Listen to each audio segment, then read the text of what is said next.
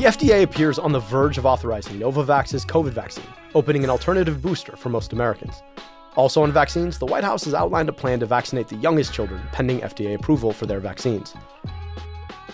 Is there a cure for rectal cancer? A new study showed 100% cancer removal for a new immune drug. This is America Dissected. I'm your host, Dr. Abdul El-Sayed.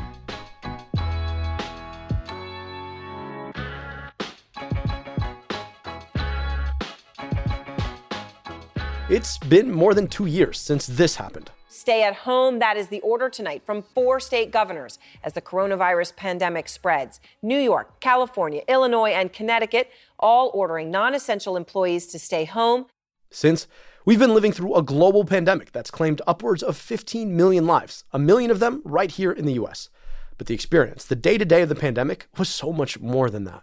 From wiping down individual boxes of cereal in those first few weeks to getting really, really comfortable in sweatpants, living day-to-day through a pandemic has indelibly changed how we think about our world. For the millions of us who've lost loved ones, there's no back to normal. At best, there's an after the pandemic, and we're not even quite there yet. That's why this news is so frightening. Concerns are growing now over the potential spread of monkeypox here in the U.S. One case already confirmed in Massachusetts, and now another outbreak of a scary-sounding disease even before we've gotten done with this one? No, please no. Monkeypox is a zoonotic viral illness that spreads most easily through direct contact, but also through aerosols from infected people. It spreads commonly in a number of animal host species, jumping into humans when there's contact. First described in wild monkeys from Central Africa, it was given the name monkeypox. But it has a lot of similarities to a disease that has a long history in humans, variola, better known as smallpox. But before you flip out, monkeypox is both less severe and less transmissible than its cousin we eradicated decades ago. We'll talk quite a bit about the virus that causes monkeypox with our guest today. But I want to take a second to talk about smallpox because it's one of the most important public health stories in history. See, for centuries, smallpox wreaked havoc on people. There's evidence that it infected Egyptian mummies and was written about by Chinese scribes as early as the 4th century. It decimated native peoples of the Americas when it was brought over, deliberately used as a weapon of war by Europeans. But as early as the 16th century in China, the Ottoman Empire, and Sudan, people began to recognize that being exposed to harmless amounts of smallpox from other infected people who were recovering could protect people from the disease, should an outbreak occur. It was called variolation. There were various means, including snorting ground smallpox scabs, I know that sounds disgusting, from another person, or stabbing yourself with a knife that had been used to stab someone who was infected and recovering. Over time, that evolved into light scratching. Every scratch left a small, short-lived rash, which afterwards left the variolized subject at lower risk for smallpox should an outbreak occur. This was the earliest precursor to vaccinations. People had observed for some time that milkmaids were generally immune to smallpox. Physician Edward Jenner postulated that exposure to pus from the udders of cowpox-infected cows was the reason why. In the first known vaccination, he inoculated a 9-year-old boy with pus from the blisters of a cowpox-infected milkmaid named Sarah Nelms. He then tried to variolize the boy, which, if you remember, should leave a rash, but no rash developed. The boy was immunized. It was the first vaccination. Smallpox vaccines have changed a lot since then, but the smallpox vaccine has been probably the most effective vaccine in human history. And that's because smallpox no longer exists outside a few highly secure research labs. It was eradicated in 1980, just 21 years after the WHO undertook a campaign to eradicate it. It was painstaking public health work, identifying every known contact of someone infected with smallpox, and then quickly forming a vaccination circle around them in a technique known as ring vaccination, encircling and ultimately eliminating smallpox of transmission opportunities. This works because smallpox, like monkeypox, has a long incubation period, the time it takes for someone to develop symptoms and transmit the virus after they're infected. That means that even after they're exposed, you still have time to vaccinate them and prevent the infection from taking root. There's no telling how many lives public health saved through smallpox eradication, but all of that requires a competent public health system, one that lets nobody slip through. It also requires public trust, that people are open, honest, and committed to protecting one another. Smallpox represents the power of a competent, capable, committed public health system. But in some respects, the eradication of smallpox may have set us up for a monkeypox outbreak. See, smallpox vaccines protect against monkeypox too, just like cowpox. But since it was eradicated, we no longer vaccinate most people against smallpox, so population immunity against monkeypox has waned. The current outbreak has a long history. As far back as 2017, cases emerged in Nigeria. a place where monkeypox was rare before then. It's been spreading in Nigeria ever since, and efforts by Nigerian public health officials to sound the alarm have largely gone unheeded. Monkeypox requires close contact to spread, and this outbreak appears to have spread from 2 raves in Belgium and Spain and has largely infected gay and bisexual men who had attended. But I want to be clear about something here. There's a long and dangerous history of blaming communities for diseases that first emerge among them. Monkeypox can infect anyone, and so it's critical not to stigmatize certain communities as we stupidly did during the HIV/AIDS pandemic. It doesn't help, and it contributes to the kind of stigma that we talked about last week with Heather Zadie. We're now at a critical point in the outbreak. There have been more than 1,200 cases across 30 countries worldwide, including dozens of cases here in the US. But if you remember, viruses go, well, viral, and stopping this outbreak early is absolutely critical. Our guest today, Professor Anne Rimoin, is a professor of epidemiology at UCLA's Fielding School of Public Health. She's been studying monkeypox for 2 decades. I wanted to really understand what's at stake with this outbreak, so I reached out to her for a conversation.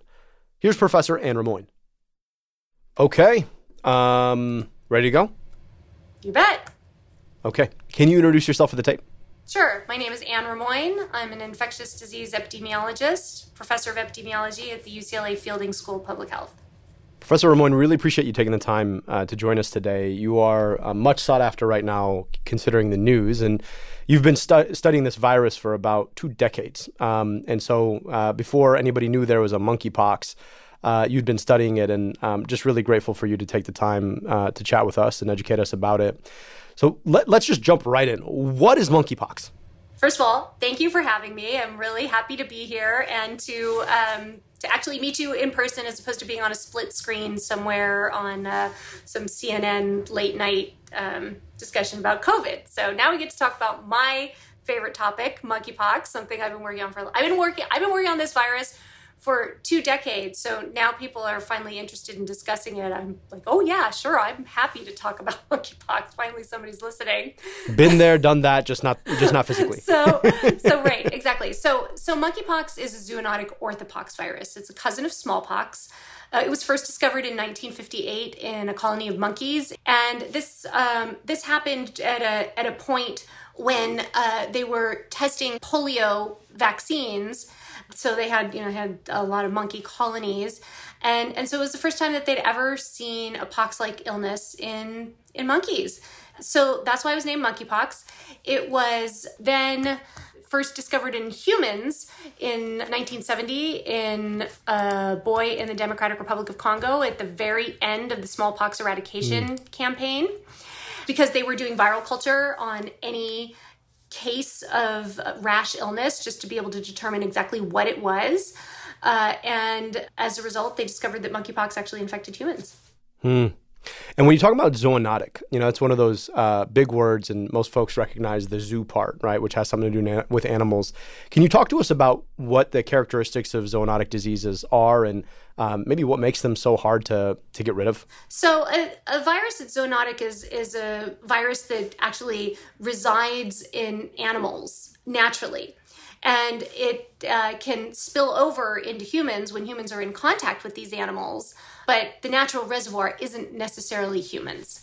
That's really helpful. And the reason I ask, right, is because oftentimes we sort of assume that the kinds of viruses or bacteria or parasites or even fungi that can infect us only infect us. And oftentimes when you're talking about this virus, obviously monkey isn't a name, but even something like COVID, you have to appreciate that we are constantly sharing space and air and contact with a whole set of animals that are really quite similar to us, particularly when you talk about monkeys. And the implications of virus control can be really informed by that.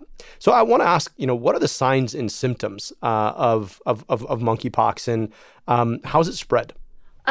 So the signs and symptoms of monkeypox depends upon if you're talking about the West African clade, which is what people are really interested right now because that's what we're seeing spreading globally, or the Central African or Congo Basin clade, which is what I have traditionally worked on in Democratic Republic of Congo.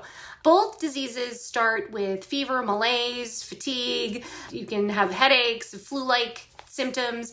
But then you end up with a very characteristic lymphadenopathy, so swollen lymph nodes. Then a characteristic rash appears. Now, this rash is often focused in the extremities, the hands, the feet, the face, the genitals. But the West African clade, which appears to be milder than the Central African clade, has really recently been associated with a very limited clinical presentation, which really can sometimes only include a few pox marks. And so you can see why it would be very easy for somebody to misdiagnose this or to ignore it, and that it could just potentially go unnoticed, which is probably what's been happening. The Congo Basin clade tends to be, as we understand it, more severe, is associated with higher mortality, and generally speaking, a wider or a much more extensive rash. That's helpful to understand, right? Because all of the symptoms that you described associated with this Western African clade are pretty nonspecific, right? I mean, you can get that sort of traditional viral syndrome with the lymphadenopathy. Lymphadenopathy, I know it can be a big word for folks. So for listeners, it's that feeling that when you have a cold or some sort of infection, or if you have a really bad cold sore, when you turn your face and your face hits your shoulder, you feel like a pressure and a pain in your jawline. That's lymphadenopathy. What that is a chain of lymph nodes that are filling up with blood cells that are going out to fight whatever infection that is. And because most infections start with your face, because your nose, your eyes, and your mouth are there, you tend to feel it most in your face. But that's pretty nonspecific, right? You can get it with a cold sore. You can get it with monkeypox. Absolutely. And then if you have a couple of pox, you could imagine, well, I've got a couple pimples, weird outbreak. I might just change my facial routine. I'll be good. And so you can imagine how people are missing it.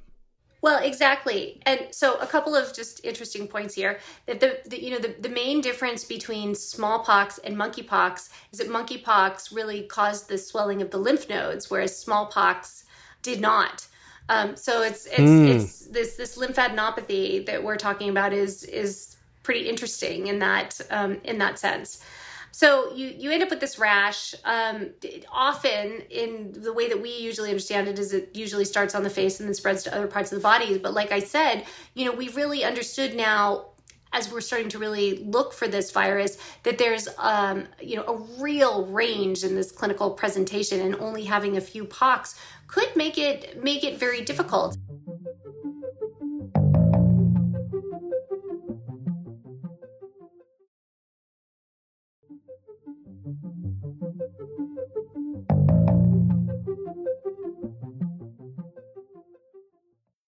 How does monkeypox spread?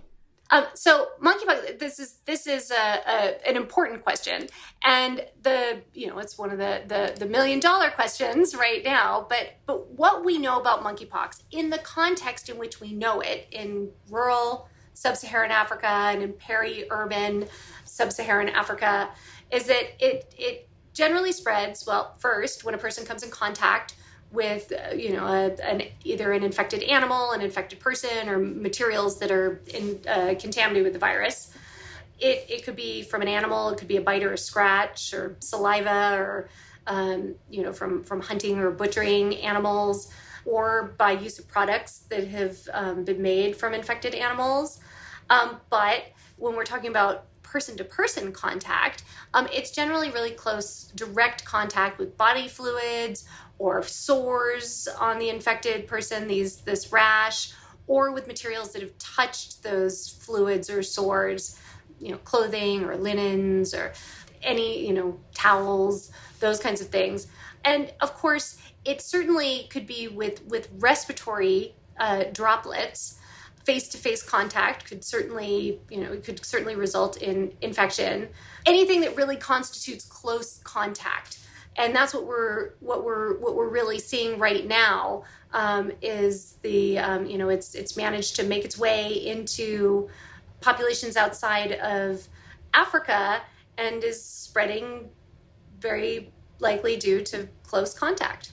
Is there a difference in the transmissibility depending upon what phase you're in? So I know that it starts with that viral syndrome that we talked about with the nonspecific viral symptoms, and then you start to get the characteristic rash. Do you see more spread via aerosols early on with a movement to spread via bodily fluid, or is it pretty persistently spread via aerosols the entire time? Well, that's a good question, and I actually don't know the answer to that, and I'm not sure that that's been well characterized. We do know that people are infectious at least until the rash has scabbed over and those scabs fall off. Though it's possible it could be for longer. I mean, I think that this goes along with one of the questions that we really need to get to, which is, having a much better understanding of the transmission dynamics of this virus and understanding clinical presentation and how all of this, works together. And we don't really know, could people be infectious in a pre-symptomatic phase, or could they be asymptomatic and infectious? We just don't have enough data, because all of the studies that were done under very rural, remote conditions until the studies that were done in Nigeria. And those studies in Nigeria, the Nigerian scientists have stated very clearly that they just have not had the funds to be able to truly do the kind of investigations that would shed light on this. It's an important reminder. One of the topics that we talk a lot about in the show is the notion of the deep inequity in research funding for diseases that disproportionately affect low-income people and the global South. And, this is an example of exactly why you should definitely care about the diseases that affect people who may not look like you or live in a place that you're from, because at some point, the world is extremely globalized, and at some point they could become the diseases that you suffer with. And the fact that we just don't know enough is not a function of the fact that monkeypox hadn't been around. It's a function of the fact that, folks in countries like ours haven't been paying as much attention. I want to ask about treatments and preventives. Do we know how to treat monkeypox? Do we know how to treat it well? And then do we have a safe and effective vaccine?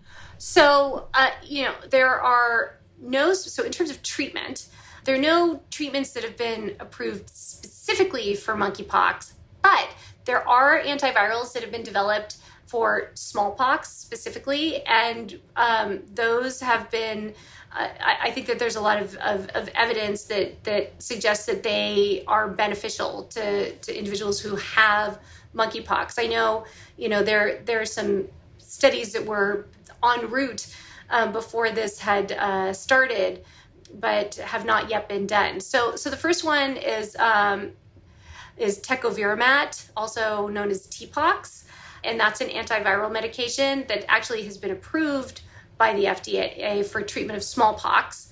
There's also a compassionate use authorization for this for monkeypox during an outbreak.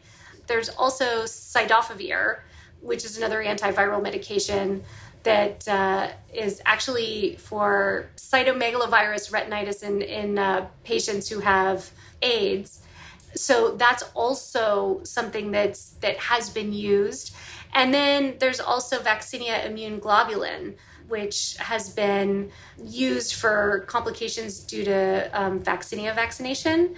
And that's also something that could potentially be used. There's also brincidofovir, which is another antiviral med that was just recently licensed for use for smallpox. So, so there are a number of things that are kind of that are available and are certainly being used in the treatment of monkeypox now that we actually have cases that are, in places where these things are available. So we'll certainly learn about a lot more about how useful they are. There are several vaccines that are specifically against, created for smallpox, but the Jynneos vaccine, which is a 2-dose vaccine, also has an indication for monkeypox. And then there's the ACAM 2000, which is specifically for use for smallpox, but can be used for monkeypox as well. So it seems like there's a lot of sort of general use antivirals that have some reactivity against monkeypox. Most of them coming out of smallpox, considering the clear similarities in the viruses, and then similarly with vaccines.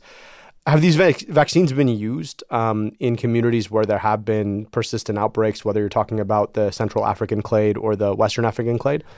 Well, there was a study in health workers in DRC for the Jynneos vaccine now, which appeared to be pretty effective. And certainly right now, I think that there are many places that are employing ring vaccination and vaccination of contacts, which is really terrific. I mean, it's exactly what you want to see happening, is that they're actually employing the tools that exist. And, these vaccines are good not only for preventing disease as pre-exposure prophylaxis, but also as post-exposure prophylaxis. We think that they will very, potentially avert infection, or at least be able to reduce the severity of infection. Yeah, and that's important to understand. There's a long window within which the virus has to take hold, to make home in your body before it actually causes disease. And so that does offer an opportunity for us to get in there with a vaccine that can be effective even after someone's exposed. And we talked a little bit about ring vaccination in the way that it was leveraged to eradicate smallpox earlier in the episode. But the idea that it's being used against monkeypox now makes a lot of sense. Interestingly, right, listeners will have obviously the contrapositive of COVID in their minds. This is what we've just come through. And there are some important differences between COVID and monkeypox, right? One of them is that you do have this much longer incubation period that gives you opportunities to target vaccines in ways that you can't really with COVID.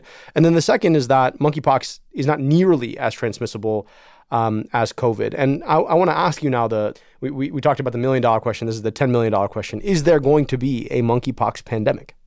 Well, I mean, we have some choices here as are we going to get in front of this or are we not? And, because we have the tools to be able to do that, but it's really going to take a serious concerted effort. You really can't compare COVID-19 and monkeypox. SARS-CoV-2 is one of the most infectious viruses known to man, and monkeypox doesn't have that same capacity to infect as well. It really does require, as we understand it, very close contact as the most standard way that it's going to transmit. The stakes are high with monkeypox for a variety of reasons, but they're different than they are for SARS-CoV-2.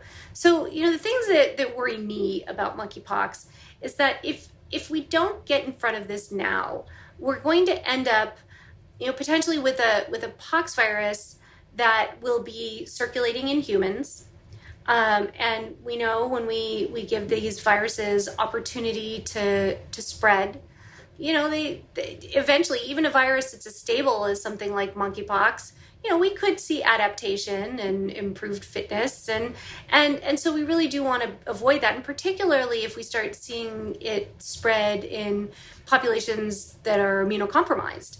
We've talked about this with SARS-CoV-2 on, numerous occasions, that, you give this virus an opportunity to spread to another person, and the more people it spreads to, the more opportunity it has to replicate. And if it can replicate, then eventually you could end up with a constellation of mutations that are advantageous to the virus, but not to humans. And so I think I think that that's a real concern that we could see that happen. And even if we just see the virus established in human populations and circulating at a low level, sooner or later, you're going to end up, you're edging closer and closer to seeing some sort of zoonotic spillback effect.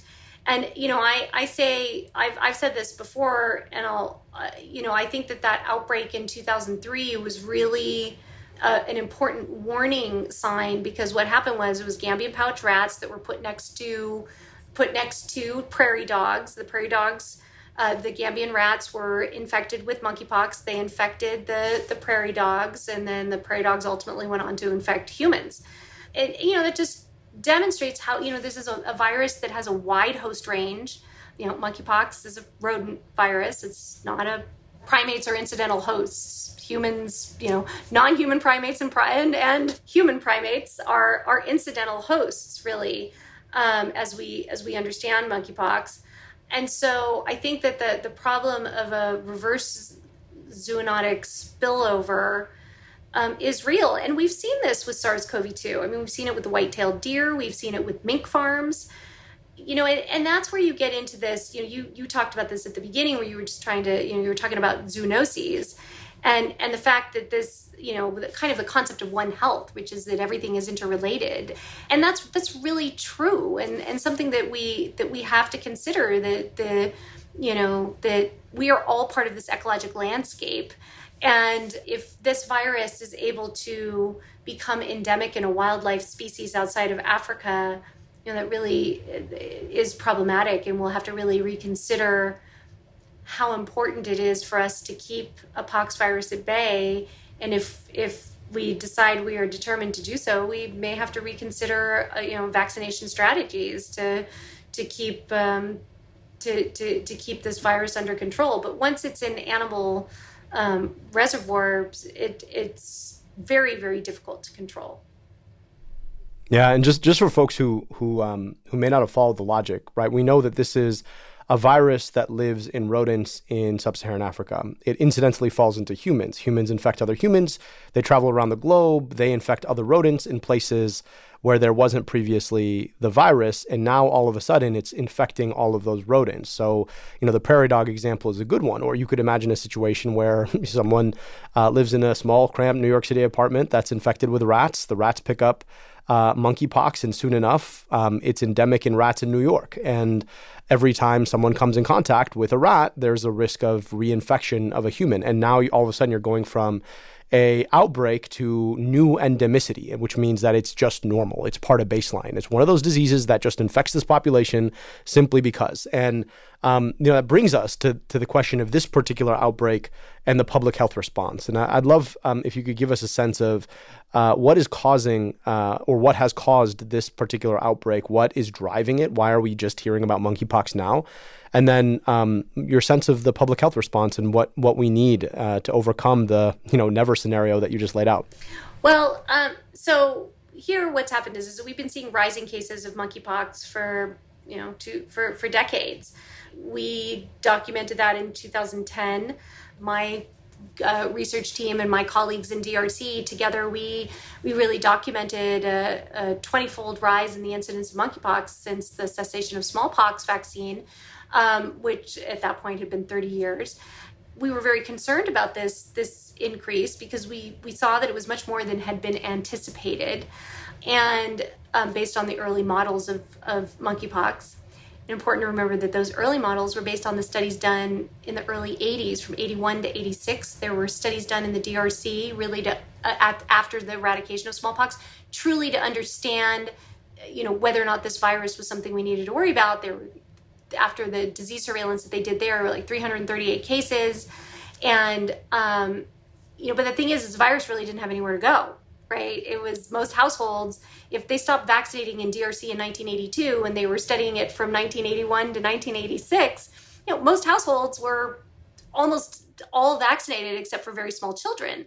So our understanding of this virus is really predicated at that time period. The R0, all of the issues related to transmissibility, clinical presentation, all of those things were based on those really seminal, important studies. But it was a long time ago in a very different epidemiologic and ecologic landscape, and just to interrupt there for a second, and that's because that was a time when smallpox vaccines were common. And we talked earlier about what the preventive was. These are all vaccines against smallpox. And so if we were vaccinating people against smallpox, we were also vaccinating them inadvertently against monkeypox, which was reducing the spread of monkeypox at the time. So all of our baseline models are almost tainted by the fact that that was a time in a place where everybody was assumed to have some immune response to monkeypox. And now we live in a time where that's not the case. I wasn't vaccinated for smallpox. I don't know if you were, but very few people are vaccinated for smallpox unless you work in very particular settings. And that means that we're all pretty immune or naive. Right. Well, I was vaccinated when I started working on monkeypox because I was born. That makes sense. I was born right at the time when they stopped vaccinating. So I was like right on that cusp. And so I missed it only by a few months here in the United States. So I got vaccinated when I started working on monkeypox. But yeah, no, I mean, the issue is that we just, we have waning population immunity and probably some level of individual immunity as well. But really this waning population immunity is what's really tipped the scales here. And I think we've just kind of reached a threshold at which we now have, the vast majority of people are naive to this virus or other pox viruses. And that's why over the last several years, we've seen other pox viruses spread as well. We've seen camel pox, we've seen a rodent pox in Alaska, we've seen ectromelia virus, which is mouse pox in Europe, vaccinia in Brazil. So we've seen more and more, we've seen these spillover events that have occurred just because, we don't have that baseline herd immunity from smallpox vaccine when that was part of routine immunization. So yes, so those models are definitely, they are certainly not reflective of the kind of immunity that's in the community today. And if you think about household studies and how important those kind of household studies are now most of the people in a household will have no immunity to a pox virus, whereas back then, only the very small children had any kind of, real significant susceptibility to it. And I think that's what's really changed. And that's why I always say, we have to be careful. We know something about this virus. It's not that we don't know anything about it. It's just we don't really understand the virus in its new modern context. And that's what we really need to spend time understanding. This pandemic has certainly taught us to be humble about what we know and what we don't know, and modest in our claims of certainty about how a virus is going to act. And I think that this is a perfect example of that we certainly know. It's not that we're starting out with zero knowledge. It's just now we have to move quickly to understand this in a new context.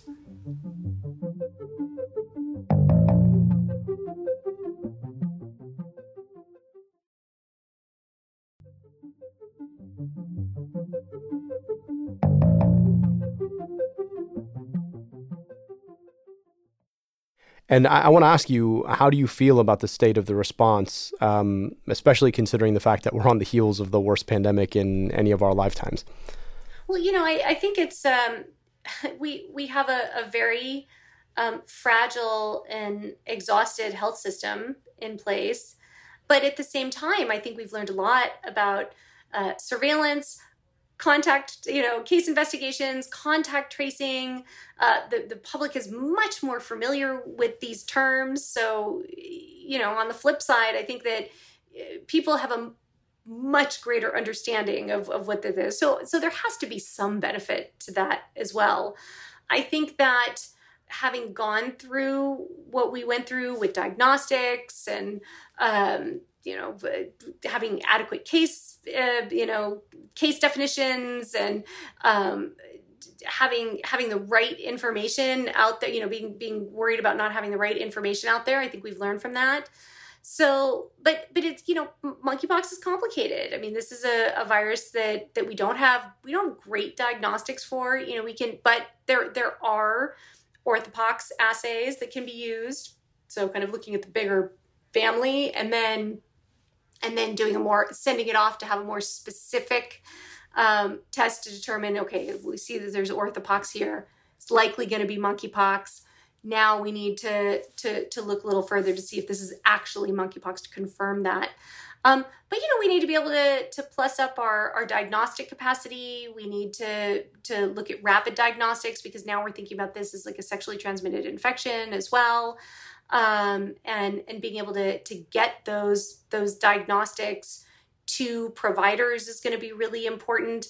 Also for providers, really being able to recognize what the signs and symptoms are, and to be able to recognize this kind of characteristic rash and have the general public be able to understand it.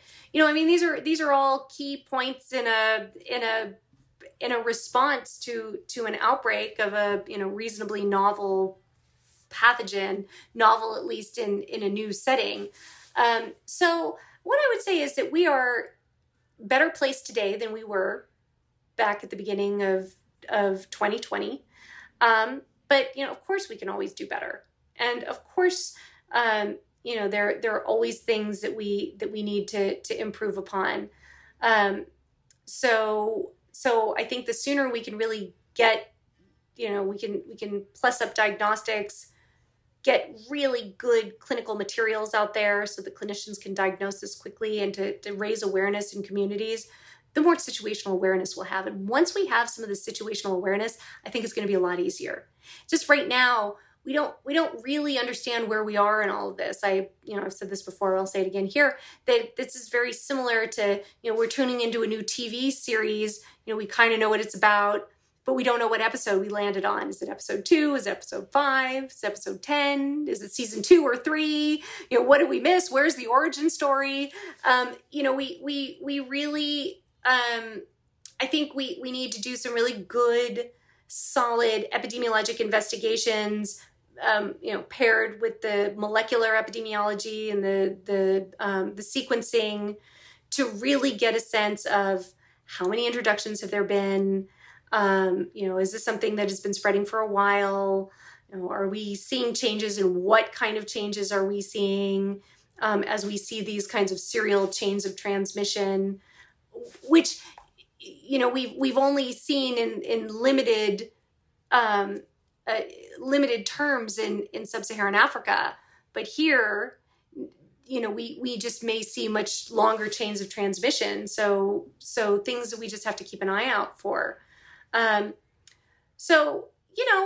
think it's a lot to do in a short period of time. On the one hand, everybody's tired, but on the other hand, everybody knows what to do a lot better than they did before.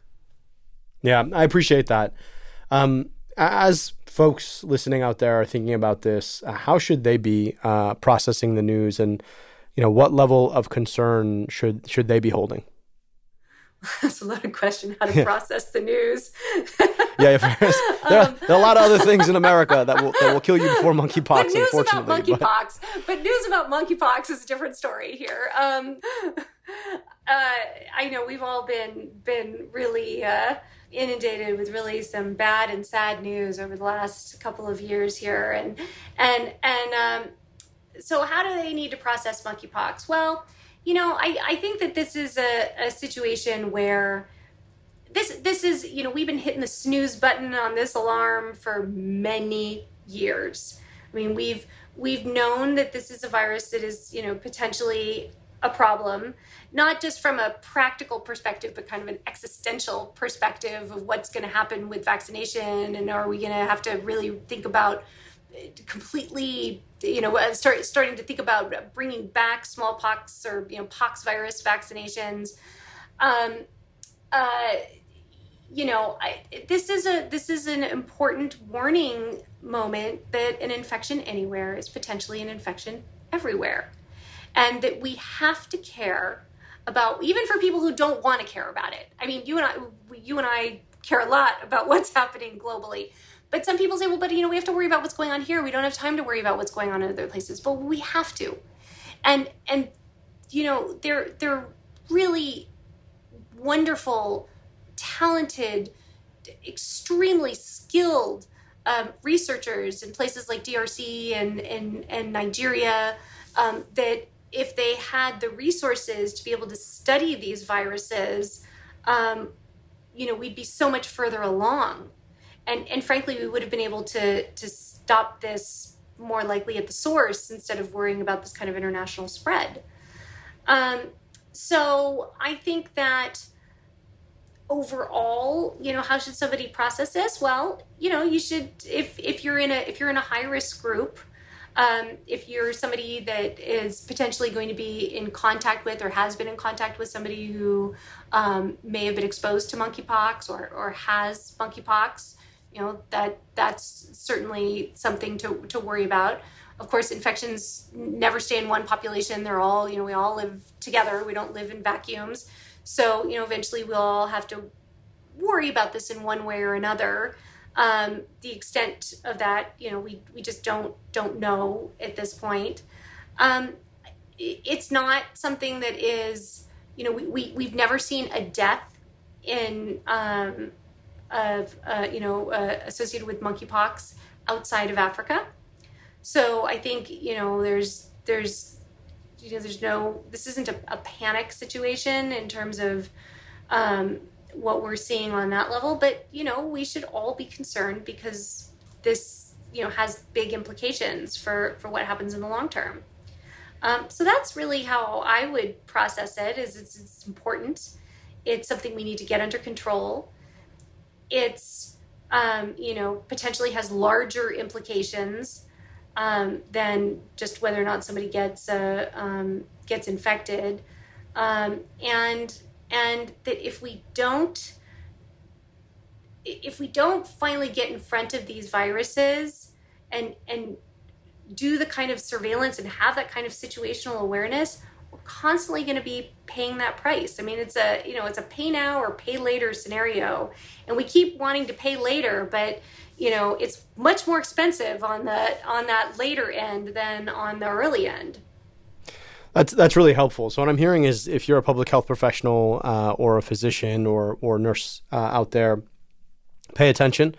For everyone else, this is one of those things that's not imminently of worry to you now, but we all got to do what we can to advocate for a more robust investment in public health, both at home and abroad. Professor Remoyne, really appreciate you taking the time to educate us today and to join us. Thank you. Oh, it's my pleasure. As usual, here's what I'm watching right now. A team of advisors to the FDA have recommended that the agency authorize a new vaccine for COVID. You might be wondering, it's been 2 years since the pandemic even started, more than a year since we've had a safe and effective vaccine. The FDA has recommended 3 or 4 doses for everyone but the youngest kids. Why do we need another vaccine again? Well, there are 3 reasons. First, this vaccine is a more traditional vaccine. It uses COVID proteins to cue an immune response rather than mRNA that encodes those proteins in the first place. While I doubt that there are many people who are still resisting vaccination for whom this particular molecular biology might change their minds, having more approaches and more vaccines just might. But maybe more importantly, the vaccine supply has been limited to mainly 2 companies in the US.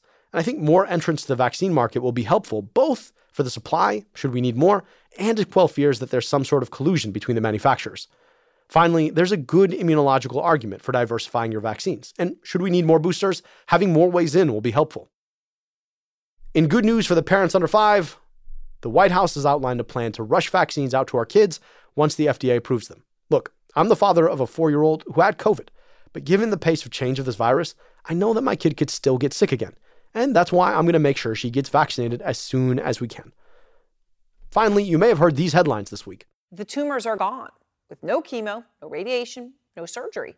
14 patients with advanced rectal cancer are in remission after taking the same drug. It's a small trial, but so far it had a 100% success rate. All 14 patients enrolled in a study of this new drug, dostarlimab, had a complete response, with no residual evidence of cancer on MRI and no serious side effects. To be sure, this kind of perfect response is unheard of. It almost never happens. Importantly, the drug, dostarlimab, inhibits a receptor on immune cells that stops them from attacking cancer cells. So by turning off the off switch, they turn on the body's own cancer-fighting abilities. So is this the cure for cancer? Well, cancer is complex, and there are many different kinds of cancers and many different pathways to cancer. But it may be a cure for a particular kind of rectal cancer. And it'll certainly improve our understanding of cancer biology in an important way, opening the way for yet more breakthroughs. That's it for today. Oh, and if you haven't checked out my YouTube channel, go to youtube.com/AbdulElSayed. That's youtube.com/ABDULELSAYED. And don't forget to like and subscribe and tell your friends. And on your way out, don't forget to rate and review this show. It certainly goes a long way. If you love the show and want to rep us, I hope you drop by the Crooked store for some America Dissected merch. We've got our logo mugs and t-shirts, our Science Always Wins sweatshirts and dad caps, and our safe and effective teas are on sale for $20.